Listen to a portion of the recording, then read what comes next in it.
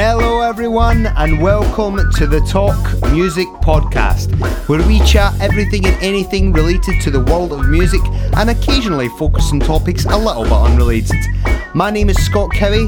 I am a drummer turned comedy singer-songwriter and apparently now a podcaster. You're going to hear me chat to many different people, but more often than not, it will be fellow musicians having conversations about their careers and lives within, arguably, the greatest art form in the world. And you get this for free each and every week on scottcowie.com, on Stitcher Radio, and now on iTunes. So please rate, review, subscribe, tell a friend, let them know what's going on over here. But for now, enjoy the show.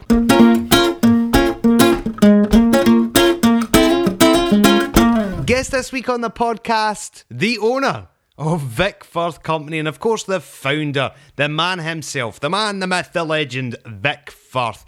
Unbelievable to get an opportunity to chat to Vic. Really excited about this episode. Thanks to everybody who tuned into last week's madness that was the episode with KT Tunstall. The internet just went berserk. We put it up on the Thursday. Ron and I were tweeting about it. Everybody was tweeting about it that was involved in the podcast. It feels like a little bit of a family right now. We've got Nora Germain, who great violin player. She joins me frequently on the podcast, and she just played a blinder last week, giving out everybody love advice, and of course just coming out with a blues improvisation on her violin, which so many emails about. Again, keep your emails coming in. scowiemusic@gmail.com. Email me in. Tell me what you think of the podcast. Let me know if there's a guest that you want to hear me chat to. Just give us some feedback. We want to help to make this thing better, and I think we're getting there. Mike Smith as well was on the podcast last week giving us a little bit of saxophone. I want to give a shout out to everybody involved, and of course KT Tunstall, just from start to finish, an hour's worth of madness. And I just want to note just now, head on over to KT Tunstall's website, which is www.kttunstall.com, and you'll notice that she's guesting on the Jools Holland tour. All the dates are available on her website, and of course Jools Holland's website as well. The reason why I'm mentioning that just now is that a couple of people pointed out that KT Tunstall and I spoke for an hour and didn't actually mention anything that she's got coming up. We just got carried away with things, but hey, that's what a podcast is all about. It's not it doesn't have the formula of a traditional interview. It's just two people shooting the breeze and talking about music and their careers and lives within that genre. And of course we say that at the top of the podcast, and it's true. Great feedback on the net as well. Like I said, we put it up on the Thursday, and then Katie started tweeting and Facebooking about it at the weekend over the Saturday and the Sunday. My phone has been going like a grenade ever since.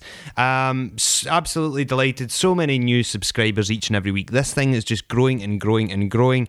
And we're just super excited to be giving you guys an episode every week. Available at scottcowie.com, of course. Available on Stitcher Radio, iTunes a lot. Do me a favour, head over to iTunes as well. I don't often post about that, but we are available on iTunes, so make sure you subscribe. Of course, you can get it on your phone, you can get it on your iPad, iPod, eyeball, whatever it may be. But enough from me, let's get straight down to it. Before we get to the interview with Mr. Vic Firth, I'm joined by returning guest, and of course Vic Firth endorsee Steve Gadd. Steve, if I can just ask you, what was your first impressions of the time that you met Vic Firth? Can you remember the time that you met him? I don't remember exactly when I first met him personally, but I heard about Vic when I was in college. I knew he was the timpanist with the Boston Symphony, and he was making timpani mallets, and he made great drumsticks. I mean, but not at the level that he does it now. I mean, it was just a small company, and I bought, he had about two or three different size snare drumsticks that he made, and I still have the ones I bought. And his name was sort of burnt into the sticks. That was before the stick company got as big as it is. But so then after I got to meet him personally, I don't know exactly when that was, but it was I know it was exciting, and he's a real down-to-earth guy, and I really didn't know what to expect, because here was this person that I had pictured in my mind, a great musician, a great timpanist with a major orchestra, and this guy that was still making great drumsticks, and I sort of he was sort of bigger than life in my mind, but he's a real down to earth straight shooter, and it's been a great ride, being connected with Vic. What's it been like for you getting seeing it firsthand, the company grow over the years? It's quite phenomenal how it's grown and the landscape of the whole thing now. Well, I mean, I don't, I haven't really gone to the company and taken the tour and seen what's going on, but I know that I can see just from the amount of people that are playing Vic sticks, and from the products that keep on coming out of there, and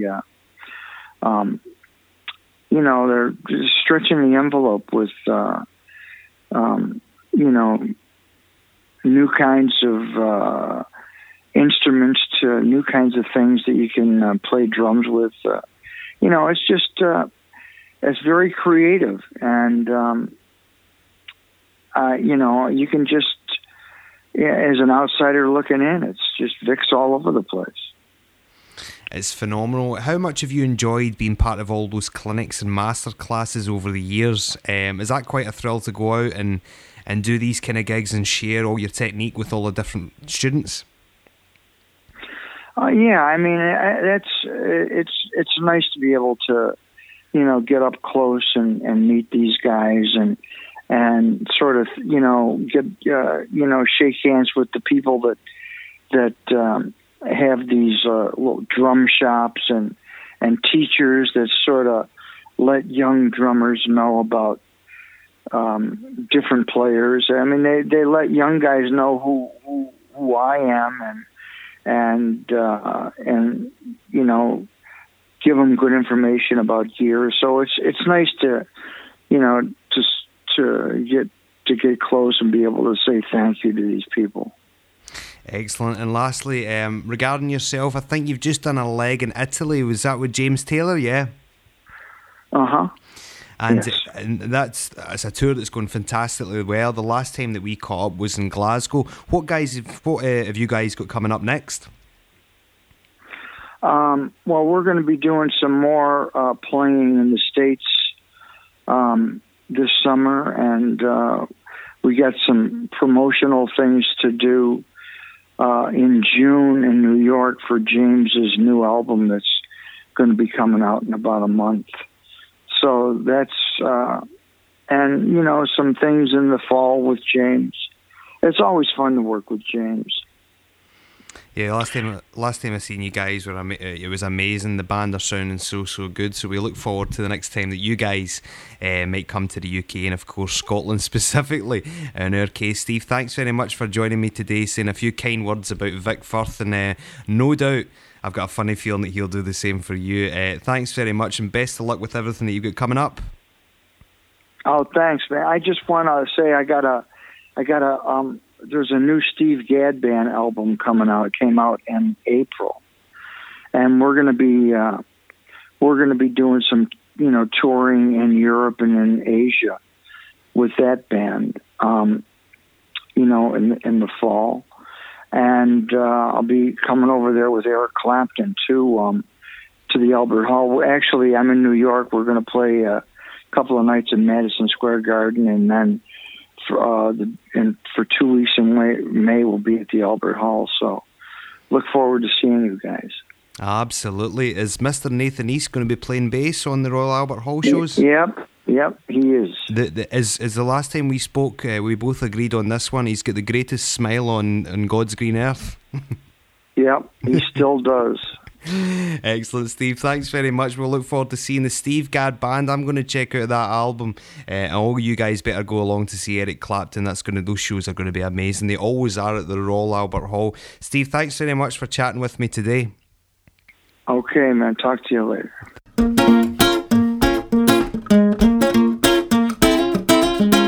Okay, I am back on the Talk Music podcast with Vic Firth. How are you, Vic?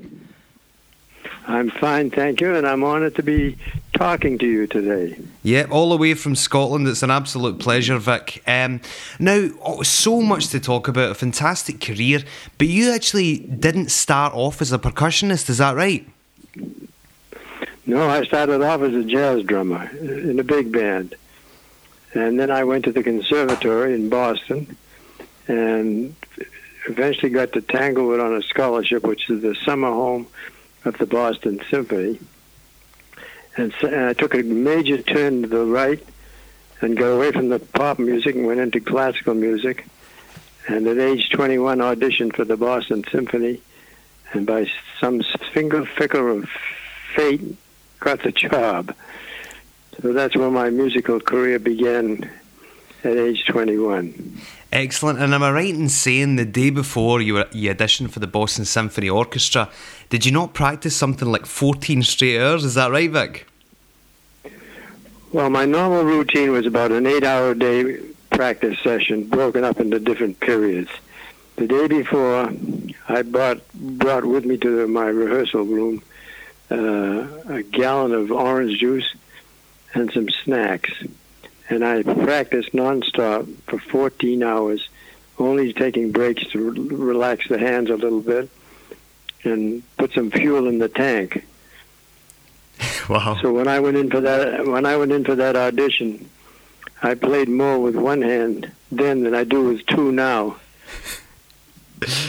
Excellent. So you started playing with the orchestra. At what point did the kind of light bulb go off in your head, so to speak, when you decided was it a certain pair of sticks weren't quite good enough or weren't up to scratch? How did that all come about? Well, I'll tell you how it came about. First of all, I was surrounded by a 60-man string section, and they paid half their life on buying a good violin or a good cello or whatever. And they spent a lot of money. And then they bought a bow, and the bow, which you would think would be a less expensive product, I was shocked at what they'd have to pay for a bow. But they couldn't play the instrument without a good bow. Then I started looking at drummers playing with ill-paired sticks and warped sticks, and thought we've spent money on drums and on timpani, but the sticks that are available are worthless. They're not like a good bow for a violinist. So that kind of got me interested in making a drumstick for myself and my students. And that's how I began. It was kind of just a personal challenge to stop complaining about the quality of drumsticks available and do something about it. So I didn't have any intention of going into a stick business or manufacturing. It was strictly a service to myself and my students. Right, that's interesting. So when it started off then, how did it start? Was it just yourself making the sticks? Did you work with somebody close to you? Because it's obviously grown into something that's just absolutely phenomenal. But was it just you at the start? How many people were working with you early on? Well, I started with 2 drumstick models. What now ended up as the SD1 and the SD2, and 1 timp stick, just to try my hand at doing some design work.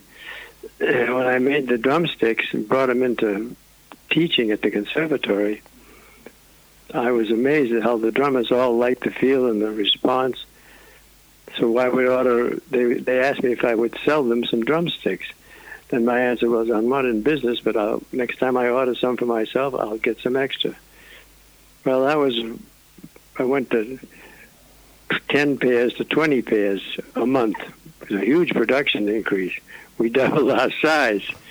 And when I think of what we do today, when we make on a 20-hour shift 70 to 80,000 sticks, I don't know where they're all going, but we're flooding the world with Vic Firth drumsticks, I guess.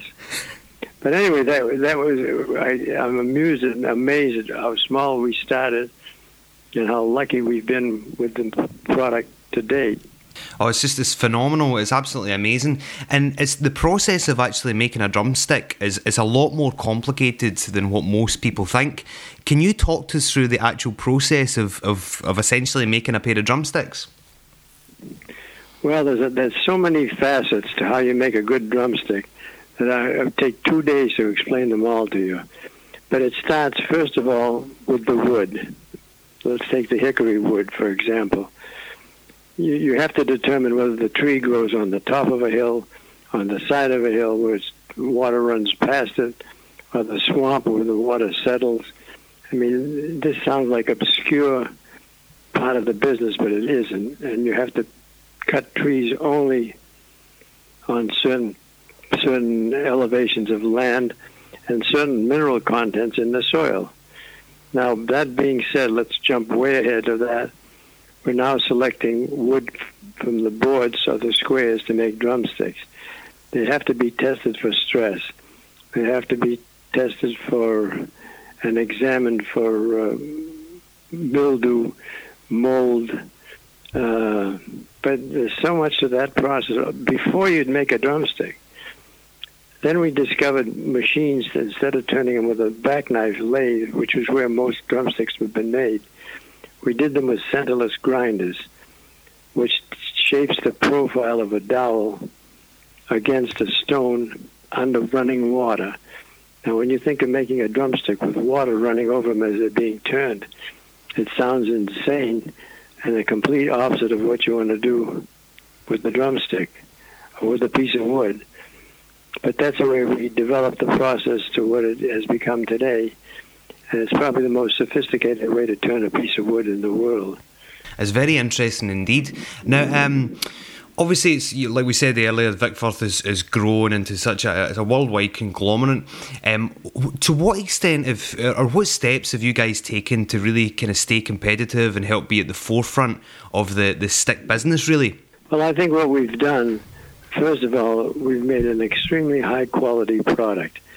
When I first announced that we were pitch pairing the sticks, I got calls from my competitors that thought I was crazy. How can you pitch pair drumsticks?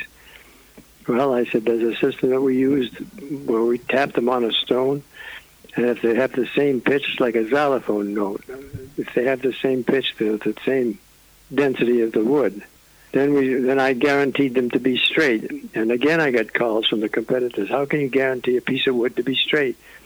Mother Nature determines that. I said, it's very simple. You roll them. If they roll straight, they're straight. If they roll warped, they're no good. So you're throwing away 10 to 40% of your sticks.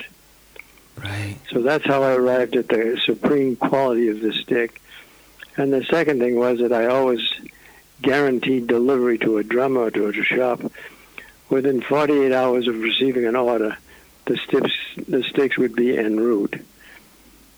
Right, okay. So, but that required a lot of manpower and made the sticks expensive. One of the, I suppose, really well-known clinicians and to a certain degree representative of Vic-Firth is Steve Gadd. Now, Vic, I actually met you a few years ago at a drum convention in London, and I just bought a pair of Steve Gadd sticks, which I was showing off to yourself. Can you tell us a story about the making of the black stick? Was it Steve Gadd's idea? Yeah, I've known Steve for a very long time. We've been very good friends. And he used to come to Boston a lot to visit relatives.